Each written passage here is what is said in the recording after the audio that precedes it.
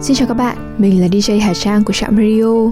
Chào mừng các bạn đã đến với chuyên mục Radio Văn học được phát sóng hàng tuần trên các kênh SoundCloud, Spotify, YouTube, Apple Podcast và Google Podcast của Trạm Radio. Hiện nay chúng mình đã thành lập nhóm Facebook có tên nơi ấp ủ những tâm hồn văn chương. Mời các bạn cùng tham gia để thảo luận về văn học và đừng quên trả lời các câu hỏi để admin duyệt vào nhóm nhé. Radio hôm nay số 213 được bảo trợ bởi Phonos, ứng dụng sách nói có bản quyền tại Việt Nam. Mặc dù chỉ mới xuất hiện trên thị trường, nhưng Phonos đã có một thư viện rất lớn cập nhật mỗi ngày với các tựa sách bán chạy nhất Việt Nam của các tác giả trong và ngoài nước. Hà Trang đã dùng thử ứng dụng này và điểm khiến Hà Trang thích nhất chính là ứng dụng thiết kế bắt mắt với màu hồng cam chủ đạo rất dễ thương, dễ dùng, âm thanh chất lượng cao và đặc biệt là tất cả các cuốn sách chúng mình đều được nghe thử chương 1 trước khi quyết định mua hết. Nhân dịp này, Trạm Radio gửi tặng các bạn thính giả ở link trong phần mô tả cuốn sách Wabi Sabi, thương những điều không hoàn hảo. Mời các bạn bấm vào link để tải sách về máy nhé. Các bạn thân mến, trong radio ngày hôm nay, xin mời các bạn lắng nghe trích đoạn bài viết Linh Sam nhựa thơm từ cuốn sách Khúc hát của cây của tác giả David George Haskell.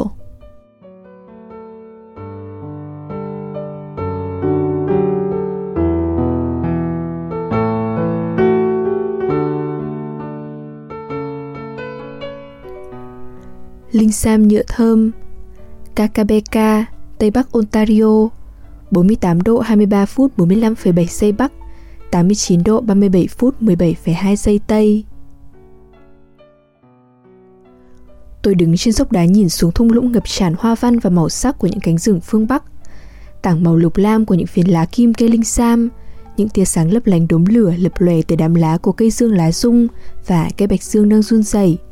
Những ngọn vân sam nhọn hoắt, những vòm lá âm u che khuất những thân cây thấp còi trong bãi lầy, những bụi cây xanh non mọc nơi gió đã san phẳng chỗ đất cũ. Tôi đi trên đường mòn bên rìa một bụi cây mọc rậm rạp đến nỗi không ai có thể vượt qua mà không chảy xước da thịt. Một cây linh sam nhựa thơm cao 8 mét, khoảng 30 tuổi, vươn lên trên hầu hết những đám cây non.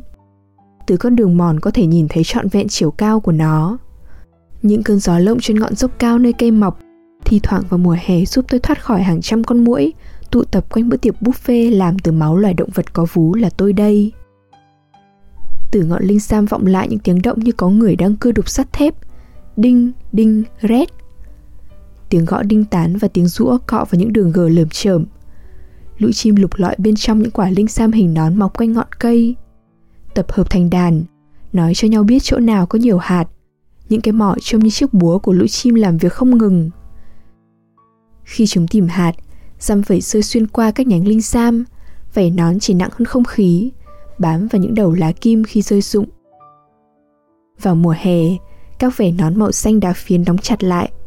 Những giọt nhựa cây dồi dào đẩy lũ chim và sóc tránh xa cây linh sam. Bây giờ đã vào tháng 10, những quả linh sam hình nón đã chuyển qua màu nâu, nhựa cây khô đi và rơi xuống đất. Các mảnh vảy nón hé mở để lộ những lớp màng mỏng như giấy mờ bên trong. Một cơn gió thổi qua, búng nhẹ quả linh sam khiến nó rùng mình khẽ kêu loạt soạt. Sau đó những con diều giấy tuôn ra như suối, một số vút lên cao, một số xoay tròn rơi xuống đất. Mỗi cánh diều mang trên mình một du khách bám theo. Một hạt linh sam nhựa thơm chỉ dày hơn cánh diều giấy mang nó một chút. Mặc dù các hạt linh sam nhỏ tí teo, nhưng chứa đầy năng lượng. Bị thu hút bởi kho thực phẩm này,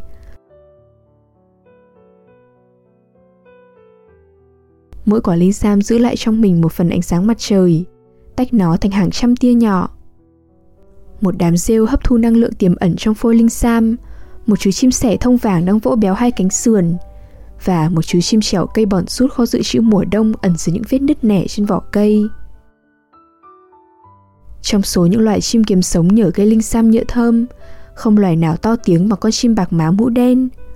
Khu rừng rậm này đầy rẫy cây linh sam, vân sam và thông, khiến tầm mắt tôi không sao quá 1 hoặc 2 mét. Nhưng lời tán tỉnh của con bạc má mũ đen thông báo vị trí của chúng cách tôi hàng chục mét. Cao độ và nhịp điệu tiếng hót của loài chim này chớp chới hệt như chuyển động không ngừng nghỉ của cơ thể chúng. Từ yết hầu, chúng bóp họng nhả vào không khí những tiếng đia, đia trầm đục. Sau đó leo vọt lên một quãng tám và rít lên 2 nốt móc đơn run rẩy như tiếng thủy tinh cọ sát mạnh bạo. Những cú đâm cao xen kẽ những tiếng xì xì, rồi âm thanh rơi xuống cổ họng thành chuỗi tiếng chickadee-doo, chickadee, tên gọi mà con người chúng ta dùng để đặt tên cho loài chim này. Mỗi mùa đến thăm cây linh sam nhựa thơm, lũ bạc má mũ đen đều bám theo tôi thành đàn. Có khả năng chúng đang thăm dò, chào hỏi hay chỉ tình cờ đi ngang qua, tôi không biết nữa. Chúng dò xét rất kỹ lưỡng.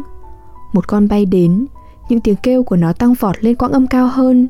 Sau đó nửa tá chim tụ tập quanh tôi. Tôi đứng lặng. Chúng đậu trên những cành linh sam đang rung bần bật, cách mặt tôi vài cm, cúi đầu ngó nghiêng, lướt đôi mắt đen huyền bí lên khắp người tôi. Chúng cất giọng rền rĩ như tiếng giũa sắt trong lúc truyền từ bên này sang bên kia trước mặt tôi. Khi tôi nhìn chúng, ắt chúng sẽ nhìn nhau. Không phải những cái bóng xa xôi trên ngọn cây, mà là những sinh vật hình dáng to lớn phức tạp. Mảng lông xám phủ ngang vai, những chiếc lông cánh chảy chuốt kỹ càng và cong cong như lưỡi gươm, kết lại thành vệt trên đôi má. Đôi khi những con chim khác bị thu hút vào cuộc tụ họp. Có lẽ chúng đang đáp lại một thay đổi trong bản tin của bầy chim bạc má mũ đen. Một con chim chích Parula miền Bắc bay đến. Sau đó là một chú chim chích mộc lan cùng một chú chim chẻo cây ngực đỏ. Chúng ngó nghiêng nhìn nhau, sau đó lỉnh mất tăm. Lũ bạc má mũ đen thì tò mò hơn và nán lại vài phút, rồi cũng trở lại công việc lượm lặt côn trùng từ những chòm cây linh sam hoặc gõ vào các quả nón.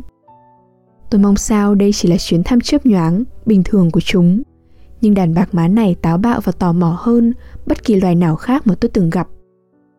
Đáng chú ý nhất là những biến thể tinh vi trong âm sắc và sự chuyển điệu, thứ nổi bật lên từ tầm nghe hạn chế của tôi khi lắng nghe chúng trò chuyện. Ở khoảng cách mật thiết này, một tiếng gọi gần như là duy nhất, đia, phân giải thành nhiều biến thể âm thanh. Từ 26 dạng hình học đơn giản, chúng ta xây dựng được ngôn ngữ viết của loài người. Trong vài phút chú ý đến đàn chim, tôi có thể nghe thấy nhiều âm vị, những chữ cái của âm thanh. Chúng ta chỉ nắm bắt được một cách sơ sài về cách những âm thanh này mô tả những trải nghiệm của các loài chim trên thế giới. Một vài tiếng kêu sẽ nổi trội hơn trong mùa sinh sản hoặc được dùng mỗi khi về gần tổ. Các âm thanh khác thông báo mối nguy hiểm nhờ sử dụng các thay đổi âm thanh cực nhỏ để mã hóa thông tin về mối đe dọa đến từ các động vật ăn thịt khác nhau. Nhờ nghe trộm những biến đổi âm thanh này của chim bạc má mũ đen hàng xóm, lũ chim chẻo cây lượm lặt được tin tức về những loài thú săn mồi đang hiện diện trong khu rừng. Đàn chim bạc má sử dụng nhiều âm thanh khác nữa khi giao tiếp với nhau, dường như để truyền đạt sự tinh tế trong các mối quan hệ và các cuộc tranh chấp. Không nghi ngờ gì nữa, ngôn ngữ của chúng ta và phương tiện giao tiếp của chim khác nhau theo nhiều cách, nhưng nếu nghe kỹ thì cả hai không quá khác biệt về độ phong phú của âm thanh. Các thanh tra viên của tôi là những chủng loài có tính xã hội. Trí thông minh của chúng nằm trong từng cá nhân và trong các quan hệ xã hội. Do đó, mỗi chú chim bạc má sống trong thế giới kép, một của bản thân và một của cộng đồng. Những chú chim này chỉ là ví dụ về tính hai mặt rộng hơn trong bản chất khu rừng, một loài xâm nhập vào thế giới sinh học và có thể đã tồn tại từ khi sự sống khởi đầu. Đời sống của chim bạc má mũ đen mô phỏng lại thế giới kỳ lạ của những cây linh sam nhựa thơm, của khu rừng và sự mơ hồ đầy sáng tạo của mạng lưới sinh học. Bên trong hộp sọ, năng lực thần kinh phức tạp của chim bạc má mũ đen tăng lên vào mùa thu. Phần não lưu trữ thông tin về không gian trở nên lớn hơn và phức tạp hơn, cho phép những con chim ghi nhớ vị trí của hạt cây và côn trùng mà chúng tích trữ dưới vỏ cây và trong đám đĩa y. Ký ức khôn ngoan nhất của lũ chim mà tôi nghe được trên ngọn cây linh sam là sự chuẩn bị tinh thần cho những ngày đói kém cuối thu và suốt mùa đông. Trong bộ não của loài chim bạc má sống ở các khu rừng miền Bắc này, ký ức không gian có vị trí đặc biệt đồ sộ với một mạng dây thần kinh chằng chịt. Chọn lọc tự nhiên đã gieo mùa đông vào đầu những con chim này, đổ khuôn bộ não của chúng theo cách để có thể sống sót ngay cả khi thức ăn khan hiếm. Ký ức của chim bạc má cũng tồn tại trong các mối quan hệ xã hội. Mỗi chú chim là một trinh sát viên sắc sảo cho các cá thể cùng đàn. Nếu một con chim tình cờ phát hiện ra cách thức mới tìm kiếm hoặc ăn mồi, những con khác sẽ học hỏi kinh nghiệm từ những gì chúng thấy. Sau khi được tiếp thu, ký ức này không còn phụ thuộc vào sự tồn vong của bất kỳ cá thể nào. Ký ức đó được truyền qua các thế hệ, tồn tại mãi trong xã hội loài chim. Nếu bạc má mũ đen giống với các họ hàng châu Âu của chúng, thì kiến thức này sẽ tô điểm thêm cho các truyền thống theo khu vực. Những con chim thuộc một phần của khu rừng có thể ưa thích một cách mổ quả hoặc bắt côn trùng riêng biệt, một phong cách được truyền tới chúng từ việc học hỏi tình cờ từ tổ tiên. Nhiều thế hệ trước, một con chim sống ở phía tây khu rừng có lẽ đã khám phá ra cách lấy hạt linh sam nhanh hơn. Loài chim tương ứng sống ở phía đông cũng phát minh ra một kỹ thuật phá quả mới, hơi khác so với phương pháp của phía tây. Bây giờ các nhà cải cách đã chết, nhưng tây và đông vẫn khác nhau, mặc dù hai phương pháp này đều hiệu quả như nhau. Những truyền thống này gạt qua một bên cá tính cá nhân. Các chú chim tuân theo thói quen ưa thích của nhóm, ngay cả khi chúng đã thử thành công cách kiếm ăn khác. Hành vi của loài chim có tầm quan trọng rất lớn đối với cây linh sam nhựa thơm. Mặc dù phần lớn hạt giống cây được phân tán nhờ gió, nhưng mỏ chim mổ quả là những cú đánh khiến các vảy nón bay tung tóe. Cơn đói của lũ chim có hai tác dụng đối nghịch đối với tương lai của những cái cây. Nỗ lực tái sinh sản của linh sam nhựa thơm bị giảm sút, thiệt hại bởi những chú chim sục sạo kiếm mồi. Khi ăn hạt giống cây, lũ chim đã chuyển hướng nguồn năng lượng có thể nuôi dưỡng cây con. Nguồn dự trữ của cây xanh được gửi vào dạ dày chim để duy trì những đốm lửa xám hoang dã trên đôi cánh của chúng. Sự cướp bóc này là gánh nặng lớn cho cây linh sam, vì nó phải mất 2 năm để tạo ra năng lượng cần để cho ra một vụ mùa hạt giống. Tuy nhiên, trong lúc đem chiến lợi phẩm đánh cắp được trong rừng đi giấu, bạc má mũ đen và các loại chim khác lại gieo hạt giống linh sam lên những khúc gỗ mục và những vườn ươm hảo hạng khác. Mùa đông tới, phần nhiều trong số những hạt giống này đã được nhặt lại để ăn, nhưng một số bị lãng quên. Do đó, ký ức lơ đễnh của loài chim chính là niềm mơ ước cho tương lai của cây. Amazon không phải là nơi duy nhất khiến giấc mơ đó bất ngờ trở thành sự thật. Mặc dù chỉ là hệ thần kinh trừu tượng trong trí óc và văn hóa của loài khác, nhưng ký ức của loài bạc má mũ đen cũng quan trọng đối với linh sam nhựa thơm giống như đất, mưa và ánh sáng mặt trời. Cây linh sam nhựa thơm cũng biết ghi nhớ. Nếu sâu bướm hoặc nai sừng gặm lá của nó, thì cuộc tấn công của kẻ gặm nhấm này sẽ nằm lại trong cấu trúc hóa học của cây, theo cách tương tự với những thay đổi trong các tế bào thần kinh của loài bạc má mũ đen sau khi suýt chết bởi một kẻ săn mồi. Sự sinh trưởng tiếp theo của cây được bảo vệ tốt hơn nhờ các loại nhựa có mùi vị khó chịu, giống như một con chim trở nên hoảng hốt sau lần trải nghiệm tồi tệ với một con diều hâu. Linh sam cũng ghi nhớ kỳ hạn nhiệt độ không khí trong vòng 1 năm đổ lại. Ký ức này giúp cây biết khi nào nên cho các tế bào của nó ngủ đông. Ký ức thực vật cũng có thể truyền qua nhiều thế hệ, vì con cái của cha mẹ từng chịu áp lực sẽ thừa hưởng khả năng nâng cấp để tạo ra sự đa dạng di truyền khi chúng sinh sản, cả khi thế hệ tiếp theo này trải qua các điều kiện ôn hòa. Chúng ta chỉ biết một phần về cách thực vật lưu giữ những ký ức này. Dường như nhờ các thí nghiệm với cây cải song mà người ta nhận ra rằng các thay đổi chất đạm bao quanh DNA có lẽ lãnh một phần trách nhiệm. Bằng cách lặp lại DNA chặt chẽ hay lỏng lẻo, thực vật có thể lưu trữ thông tin về loại gen nào sẽ hữu ích nhất trong tương lai. Do đó, bộ nhớ thực vật được ghi lại trong cấu trúc sinh hóa. Rễ cây và cành cây lưu giữ những ký ức về ánh sáng, trọng lực, nhiệt độ và khoáng chất. Darwin đã phát hiện một số khả năng này bằng cách xoay hướng rễ của cây đậu non và cho thấy rằng chúng ghi nhớ định hướng trước đó trong nhiều giờ. Ông so sánh hành vi của rễ với một con vật không đầu có ký ức tràn ngập khắp cơ thể. Mặc dù linh sam nhựa thơm có khả năng giống cây đậu và cải xoong hay không thì vẫn chưa nói chính xác được, nhưng nó sở hữu mạng lưới hóa học và tế bào bên trong, giống như các loài được trồng trong phòng thí nghiệm. Một phần của trí thông minh thực vật không tồn tại bên trong cơ thể chúng, mà có mối quan hệ với các loài khác. Các đầu rễ, bằng cách riêng biệt, đã trò chuyện với các loài sống trong cùng một cộng đồng, đặc biệt là với vi khuẩn và nấm. Những trao đổi hóa học này nằm ở việc ra quyết định trong cộng đồng sinh thái, chứ không nằm ở bất kỳ loài nào.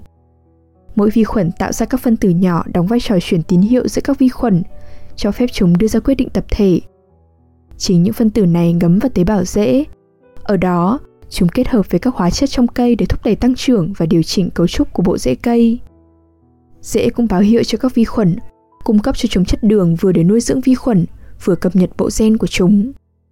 Sự hấp dẫn của thức ăn và các tín hiệu hóa học thu hút vi khuẩn tập hợp lại thành các lớp giống như chất gel bao lấy rễ.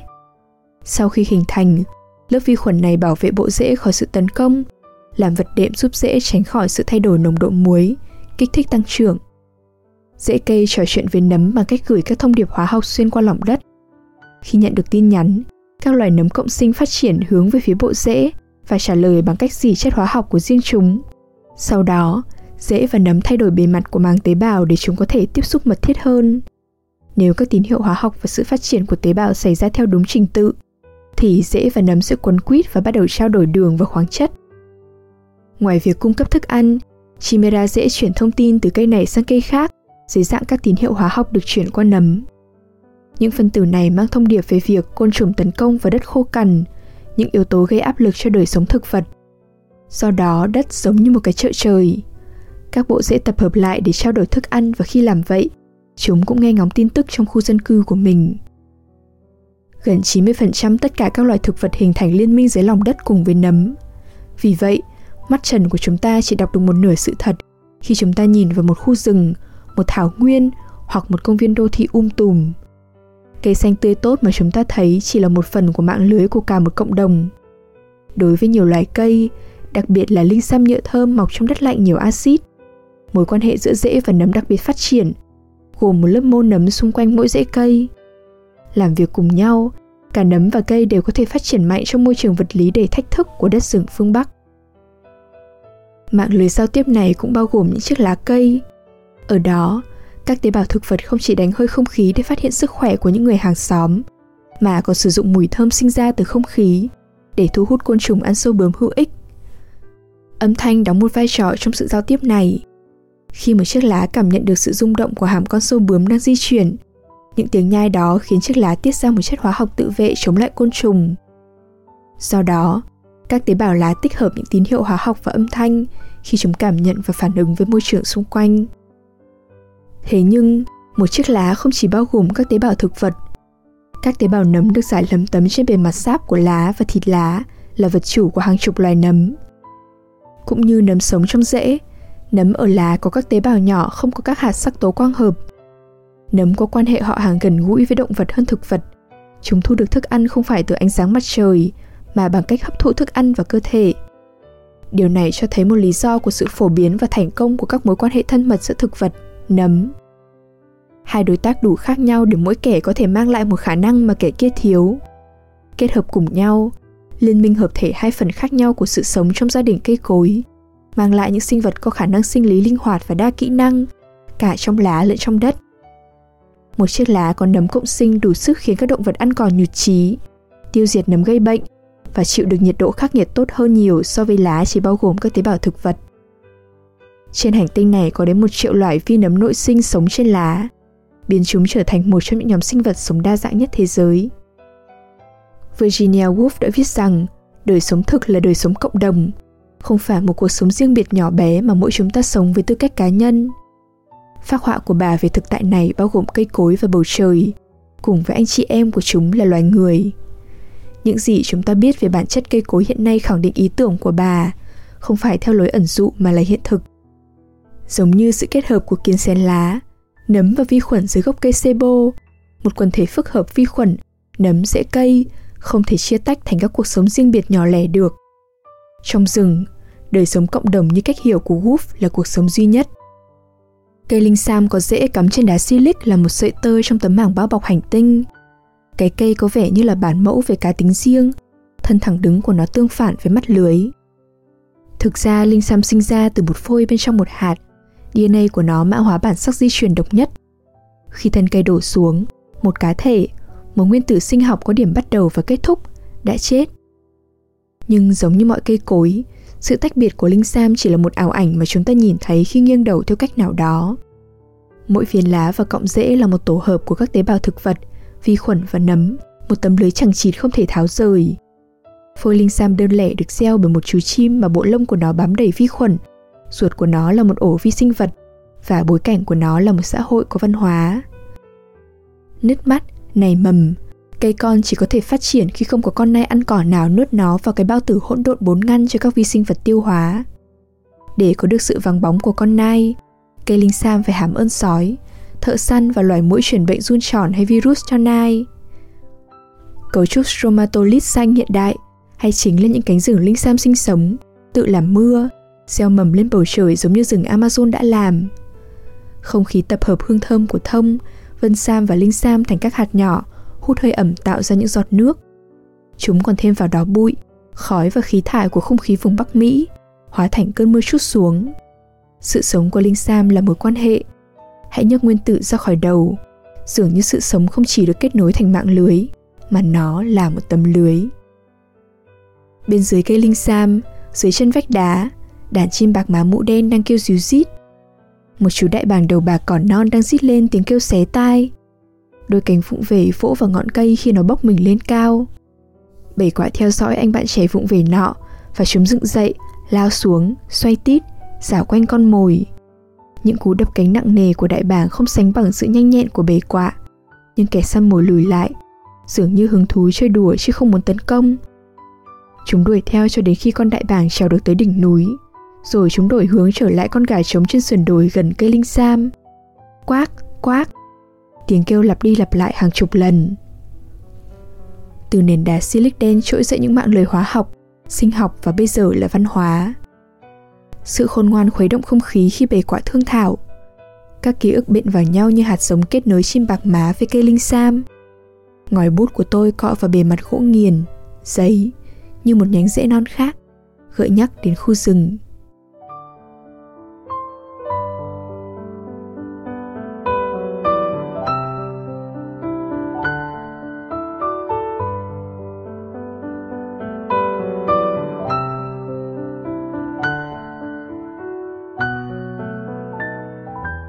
Đêm đã khuya, thời lượng của chương trình đến đây là kết thúc. Xin chân thành cảm ơn các bạn thính giả đã chú ý lắng nghe. Chúc các bạn một đêm ngon giấc.